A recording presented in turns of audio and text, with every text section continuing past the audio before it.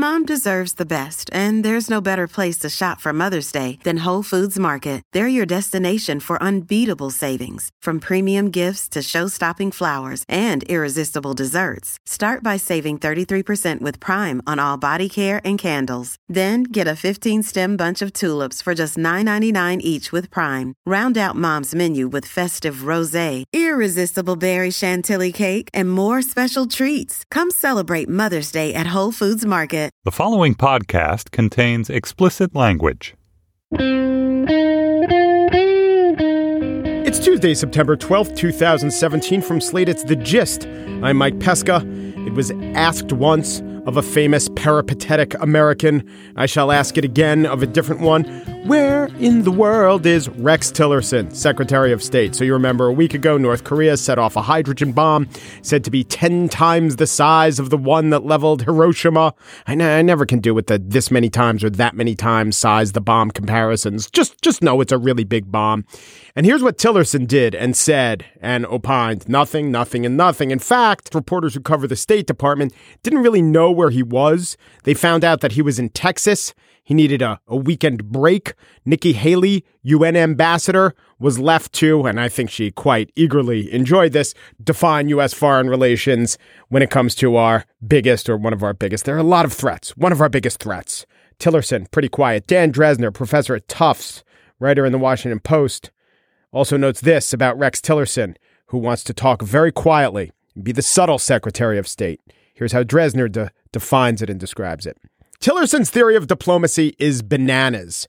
And Robbie Gramer, who does great stuff for foreign policy, was writing about Tillerson's main goal, pretty much it seems why he took the job, not to just talk softly and stay out of the public eye, but to lessen, to decrease the amount of funding his own department gets, which is quite crazy. Robbie Gramer writes, in a stark repudiation of the Trump administration, lawmakers on Thursday passed a spending bill that overturned the president's steep proposed cuts to foreign aid and diplomacy. So as much as the president and Rex Tillerson say, hey, why don't you sideline the Department of State, even the Republican Congress is having none of it. Remember a couple of weeks ago when Rex Tillerson was on the Fox News channel and was asked by Chris Wallace about the president's statements in Charlottesville? He said this: yes, the president speaks for himself, but increasingly Rex Tillerson speaks for no one. Just like to point out, Secretary of State is a fairly important job. You know, the first Secretary of State was Jefferson. He went on to be the third president, and then the fourth president, the fifth president, and the sixth president, Monroe, Madison, John Quincy Adams, they were all secretaries of state. So it's no longer this launching pad to the highest office in the land, but it is still up there. Unless you're Rex Tillerson and you're Rex, not in effect, yo. On the show today, I will spiel about a 3-part series in The Atlantic by my former Slate colleague Emily Yoffe about the issue of campus rape. But first, it is the return of Maria Konnikova. She is here to tell you and inform you on the advisability of just eating as much soil as you can.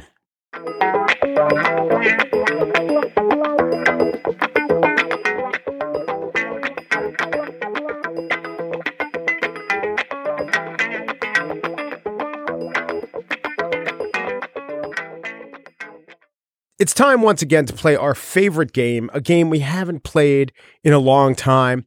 The specific name of this game today is Let's Eat Dirt, but the overall general rubric in which we place Let's Eat Dirt is that bullshit? We're joined by Maria Konnikova. She is the author of The Confidence Game. She knows all about chance and grifting and Sherlock Holmes and all these things, and she weighs in on scientific topics and answers the question for us, is that bullshit? Hello, Maria. Thanks for coming back. Thanks for having me, Mike. So as I mentioned, we're going to go off into the dirt. And there are a general category of things we talk about in this segment, which is things that people once thought were true and don't, things people never thought were true but now are embracing. And then there are the things that have come back in vogue. I think don't eat dirt is probably something that people have said as long as there have been people and dirt, but are they right? Maybe we should eat dirt because I'm hearing it builds up immunity. What are you hearing? The idea that it builds up immunity has been around for a while. Right. It got an official name in 1989 called the Hygiene Hypothesis. So a lot of people had been noticing this trend that in the civilized kind of world, the more civilized we got, the cleaner we got, the more antibiotics we got, the more sanitation we got. Basically, as all of these things have developed in society, we've also developed more allergies and things that seem to kind of go counter to the health benefits that we're trying to accrue. Right. So what ended up happening was this guy, David Strachan, who's an epidemiologist. This guy decided to look at a bunch of people, over 17,000 British kids over time, to see, is this actually related? And he decided... Separated them from dirt eaters to non-dirt eaters. This was not a controlled experiment. But he looked at family size, and he figured out that kids with bigger families actually had fewer allergies. And he hypothesized that this was because they were being exposed to more pathogens, because kids are dirty. When there are lots of kids, your older brother gets the chicken pox and your older sister comes home with the flu, and this happens and that happens, and you are exposed to all of these different germs and your own immune system gets better. But if you're an only kid and you don't get all of this exposure, then maybe that's not going to be the case and you're going to develop allergic reactions. This is where the original term, the hygiene hypothesis, came from. And it was because of these dual trends of cleanliness on the one hand, allergies on the other hand. And by the way, this is just a trend that was seen at the time in places like the United States, Great Britain, the first world. It's a very developed world. And it was not being seen in places like China or India. The Purell using world. And I've also heard the hygiene hypothesis, or the dirt part of it. It has been said that people who grow up in farms, for instance, are free of allergies. Yes, not free, but less likely to develop allergies. So over time, people really loved this. It sounded awesome. Like, we are all clean freaks. And the fact that we're clean freaks is actually having all of these bad effects. We're Purelling our way to oblivion. Exactly. We should all, go and expose ourselves to all sorts of bacteria. Lick a road. Exactly. Yeah. Go lick a road. Well, actually, still one of my most kind of traumatic memories is when my niece, who was then, I believe, 2 years old, maybe 3, was waiting for me at Back Bay Station in Boston when I was coming from New York, which is, to anyone who's been to Back Bay Station, it's not the best place in the world. Yeah. So here I am coming up the escalator, and I see my family, my mom's there, my sister's there, and my little niece is there, and she's very excited, and she starts coming forward, and then she all of a sudden drops on all fours, sticks out her tongue, and licks the floor of Back Bay Station. Yeah. And I just kind of dropped my bags and had this horrified expression on my face, as did everyone else present. She's still alive. And how many allergies does she have? A lot. Oh, she does. Damn it. Yeah, unfortunately. She's allergic to a lot of things. If only there was some peanut butter on the floor at that time. I wasn't going to mention that she had all these allergies, but that brings up an interesting point, which is that the more data we've gotten, the more complex this relationship has. I hate data. Has turned out. Yeah, because I like a little data. Yeah, it seems so nice and clean. Yeah. Right? Clean. Unlike Back Bay Station, yes. Exactly. Unlike Back Bay Station. People started researching this because it is an interesting hypothesis. And you do wonder, why do we suddenly have more allergies? Let me just give you some numbers. Right now, it seems like food allergies in preschool children is as high as 10% in Western countries. And just allergies in general, it seems like about 25% of the population in Western countries has some sort of an allergy. That is really, really high. It's really high. And maybe it seems even more exacerbated because, if Trevor in the 3rd grade has a nut allergy, the whole 3rd grade has to be a nut-conscious environment. For sure. Now, in contrast, in China, for instance, the prevalence right now in preschool kids is about 2%. Wow. So that's actually a huge, huge difference. Don't worry. Donald Trump's gonna even the playing field. Don't you worry. And we also have things like diabetes. We do. But that I know about. That I know why it happens. Has nothing to do with licking dirt. Inflammatory bowel disease. So all sorts of things that are actually much, much higher in Western Europe than in Eastern Europe even. So for instance, for inflammatory bowel disease in Western Europe, it's 6.5 per 100,000 as compared to 3.1. So a little more than twice as much in Western Europe. So a lot of these seem to suggest that, yeah, something's happening. And yeah, we definitely have become much more sanitized as a society. So what's going on?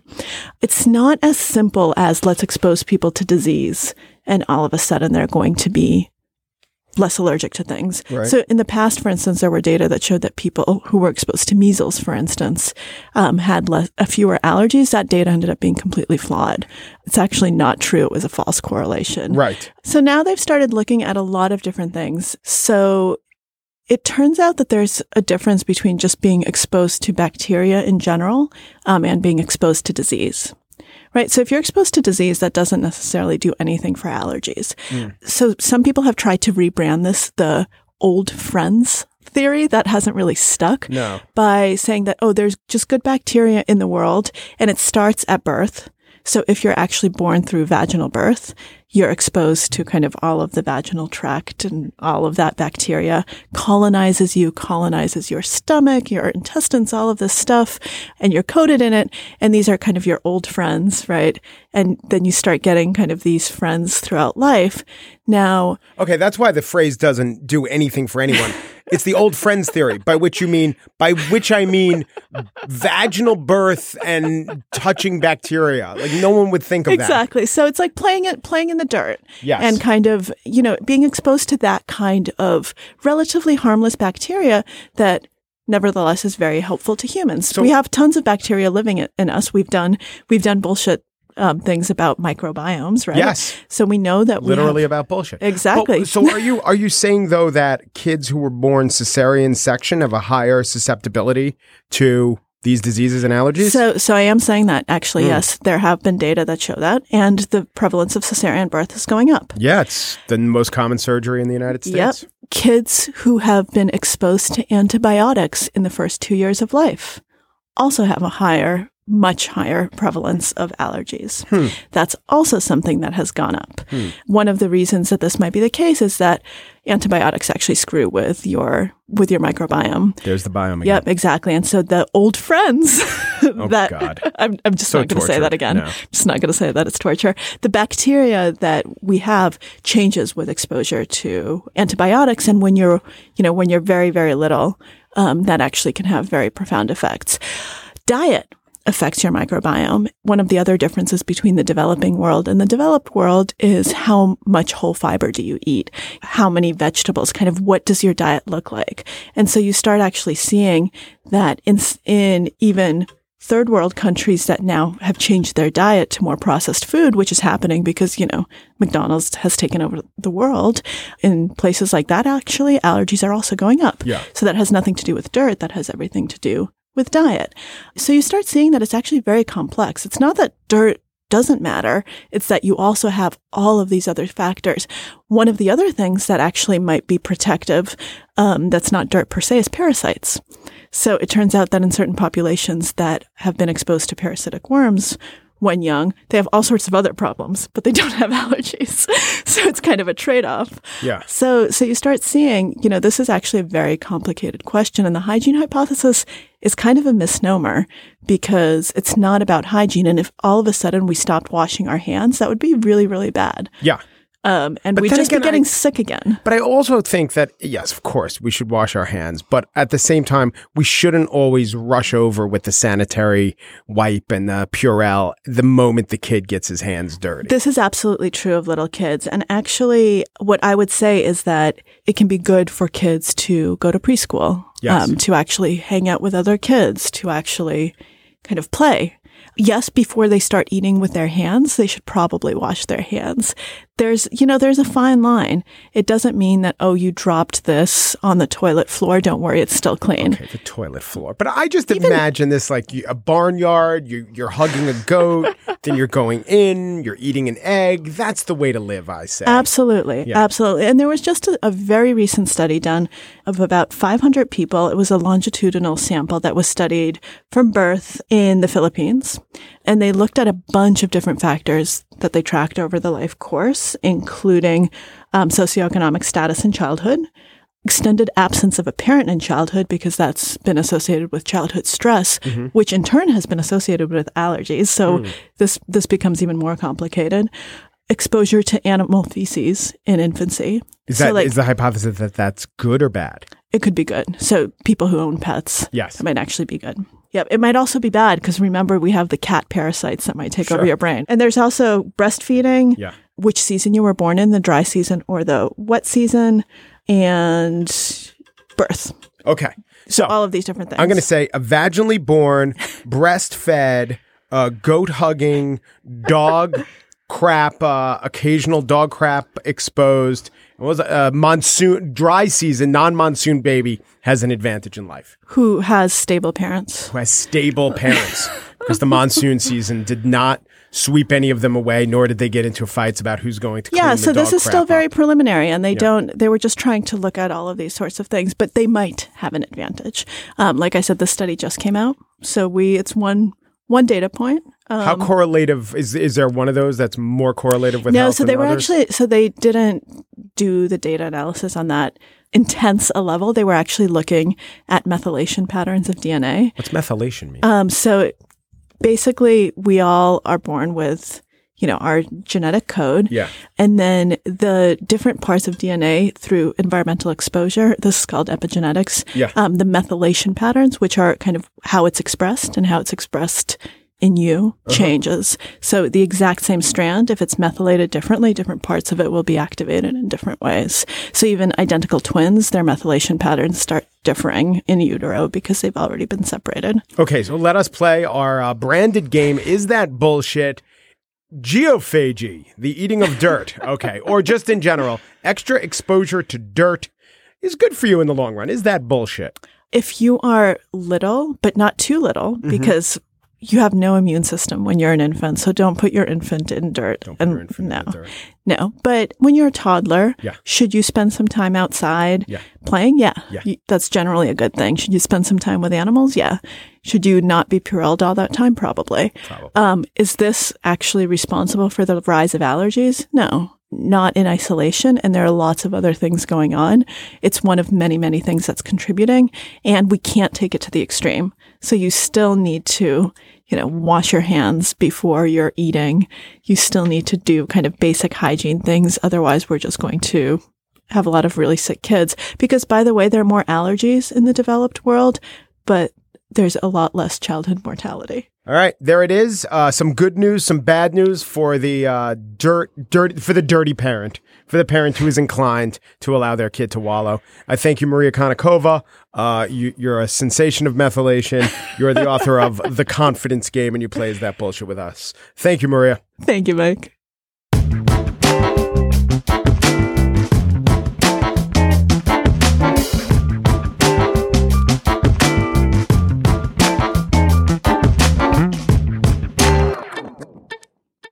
And now the Spiel, a series of articles by Emily Yaffe about rape and sexual assault on campus in The Atlantic caught my eye.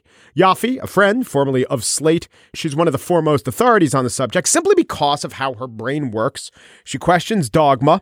She seeks out fact. She's an excellent reporter embodying the best practices of journalism and inquiry. We had Vanessa Grigoriadis on the show a couple weeks ago. She talked about her book, Blurred Lines. I'm very interested in the topic. I find it fascinating, and I think it's because of three reasons. One, human compassion. Two, my sense of justice, and they're slightly different things. In fact, one side is with the victim and one side is with the accused, so I balance these things. But three, it serves to give me an insight as to where we are now with thorny issues in 2017. Just acknowledging it's a thorny issue is taking a stand to some degree, and that's a very 2017 aspect to this problem. Now, it seems clear to me, if you look at the recent history of campus rape, it was a big problem, still is. An epidemic? Okay, that's a loaded term, let's put it aside, but clearly lots of young women were being forced into unwanted sexual encounters, and lots of police departments and DA offices were unwilling to do anything about it, and lots of colleges were looking the other way. So women spoke up. Women organized, some women radicalized, journalists reported, and colleges began taking their duties of in loco parentis seriously, and the Obama administration nudged them along significantly with something called a Dear Colleague letter, essentially putting them on notice that if you don't seriously investigate, these charges, you could be brought up as violating Title IX, discriminating based on sex. So to correct the problem, to address it, some things were done. But the main thing that was done is that there was a redefinition of the standard of what constituted unwanted sexual assault, the burden of proof. When it comes to a crime, we stick to the criminal standard, which, as you know, is beyond a reasonable doubt. There are other standards, lesser standard. There's the clear and convincing evidence standard. So if beyond a reasonable doubt is something like, I don't know, I've heard it described as 98, 99% certainty that the person did it, clear and convincing might be 75%. But the standard they use with sexual assault on campus is preponderance of the evidence. Penn State literally defines this as if you think there is a 50.01% chance that the accusation has merit, then you find the accused as having committed the offense. Well, it seems inevitable, in fact, it is inevitable, that if you lower the standard to 50.01%, you're going to have a lot more findings that an assault took place, which is the intention. The guy who an adjudicator would find that it seems that they committed the offense, but there are one or two niggling questions. Under clear and convincing, I'm not sure what you do. Under reasonable doubt, you would have to let that guy go. Under preponderance of the evidence, that guy would be held responsible. Now, again, not criminally responsible, not deprived of liberty by the state, but held to account, expelled, loses time, loses money, loses status, loses academic credit. It's really consequential. People who defend using preponderance of the evidence cite the fact that they're not denying life or liberty. The standard needn't be that high if all we're doing is fact-finding. In fact, I would say that most decisions in life are done according to a preponderance of the evidence standard. You don't even think about it, but what are you going to eat? Are you going to cross the street? Who are you going to be friends with? I mean, that's how our reptilian brain works. It chooses things essentially, when it thinks about things at all, based on the preponderance of the evidence. In other words, well, that seemed like a better idea than the alternative. But if you have a preponderance of the evidence standard, if you go by 50.01% proof, you are going to, as a matter of logic, as a matter of math, just get many, many, many, many more false positives. Under reasonable doubt, you get false negatives, which means letting rapists go, sometimes to rape again. That's terrible, of course. But in this system, you're going to make a lot more mistakes about who you affirm as a rapist, as a sexual assaulter. If I told you to eyeball two piles of bricks and to pick the heavier one, and one pile was 10 pounds and one pile was 90 pounds, you'd get it right almost all the time. You'd know by looking at it. But if I told you to assess a 51-pound pile and a 49-pound pile, you would often be wrong. I mean, one pile is heavier, tips the scales just as much as that 90-10 pile, but you would be wrong. And being wrong doesn't make you a bad person or an inaccurate brick assessor. It just makes you human. You're using a standard with more mistakes of this particular kind built into the system. By the way, I shall now acknowledge it's not a perfect analogy, because even if preponderance of the evidence is the standard, it doesn't mean that every case is, 50.01 to 49.99. Some of these cases would satisfy whatever the burden is. But the point I'm making is that it's inevitable, it's built in that more mistakes of this kind are going to be made. Assessing a young man as having committed a transgression versus judging him as not having committed the transgression, you are going to get more mistakes as having assessed him to have done the transgression. It's a problem for a couple of reasons. One, it's historically the ideal in America to privilege the right of the accused. This isn't a criminal court, I understand that, but it's a serious accusation, and by tradition also for good reasons, which take into account how human cognition works, we have built guardrails in for the accused. But now our society has shifted and we're giving more favor to the accuser. There's a lot of reason to argue that this shift is what needed to happen, especially if you take into account the idea that sexual assault victims are uniquely dismissed among crime victims. Where the pendulum should land is part of the debate to have, but to pretend it's not a legitimate question is to be dishonest. And this is where the how we argue in 2017 part comes in. The impetus behind all of this and the Department of Education looking into the standards is that Betsy DeVos, the Secretary of Education, this is her initiative and she just has no credibility among liberals, among moderates of good faith. Her top deputy on this issue is Candace Jackson. She, a few months ago, told this to the New York Times, that for most sexual assault investigations, there's, quote, not even an accusation that these accused students overrode the will of a young woman. Rather, the accusations, 90% of them, fall into the category of we were both drunk, we broke up. Now this is an educational term. This is called pulling a stat out of your ass. How it got there? Well, maybe Candace Jackson was drunk. But the poison around the person of Betsy DeVos, and also the stupid statement I just read, allows for easy dismissal of the complaints of college students who were incorrectly found to have committed sexual assault. And on the right, it's just as bad. So many websites cheering on DeVos will have a headline, here's how feminists want to steal your rights, or some such. That's why Emily Yoffe's series is so good. Part 1 was about the exact state of due process. Not only does it discuss the lower standard of proof, but it discusses the changing standard of the crime itself. Many schools have defined assault as something less than force, something like coercion, and something less than sex, or something less than even genital contact. Part 2 of the series about the science of trauma. There is so much about the process that makes defense impossible. Part 3 is about the disproportionate number of minority students who are accused of the crimes. For years, I don't know, let's go back 5-10 years. Every day you read a horrific story about a young woman assaulted on campus doing nothing about it. But in this series by Emily Yoffe, there are lots and lots of infuriating anecdotes about accusations that seem really far-fetched, yet they lead to expulsion. I would say when the stories are about unpunished victimizers, my heart goes out to the victims. But when the story is about a falsely accused, alleged perpetrator, then my sense of injustice kicks in. So much of where we stand on this issue is how we define stasis and what we want to do about it. If you're an anti-rape activist, stasis is that we live in a rape culture and that society is blind to this problem. To Emily Yoffe, to some academics who are pushing back against due process encroachment, stasis is different. Stasis is that accusation is now taken as proof, and that it's easy within the culture of the college campus for the innocent to be railroaded. Here's a litmus test. How often do you assume false accusations are made? Anti-sexual assault activists persistently cite the figure they're only made 2 to 8% of the time. The meta-analysis that cited those figures is called False Reports, Moving Beyond the Issue to Successfully Investigate and Prosecute Non-Stranger Sexual Assault. Let me read a quote.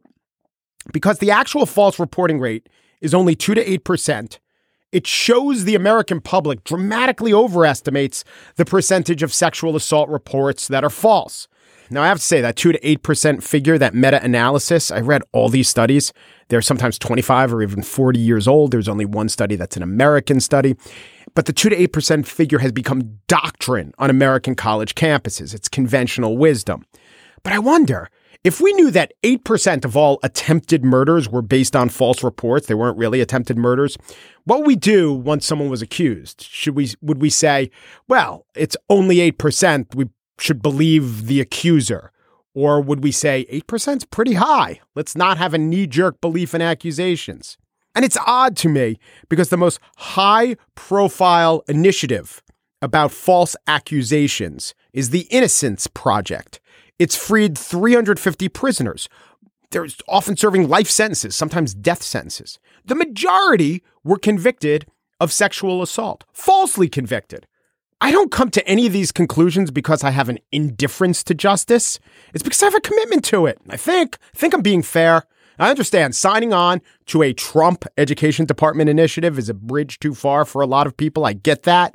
I'm just asking for an accounting and consideration of the consequence of the changing definitions of assault, a reconsideration of the arguments that are cited as exculpatory evidence, and honestly grappling with the very tough task of defining justice not as more expulsions or more exonerations, but of more fairness.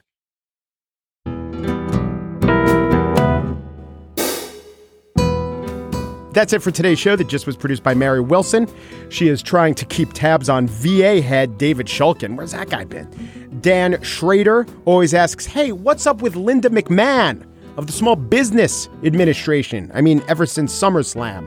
Steve Lichtai, executive producer of Slate Podcast, dying for a status report on Undersecretary of State for Public Diplomacy and Public Affairs Bruce Wharton, holdover from the Obama administration. Is it because his name is Wharton? I ask you. The Gist, tracking the whereabouts of Tex Willerson, a former State Department employee who now works at Exxon, shows up for his job every day and is looking to increase the budget. Un Peru, de Peru, du Peru, and thanks for listening.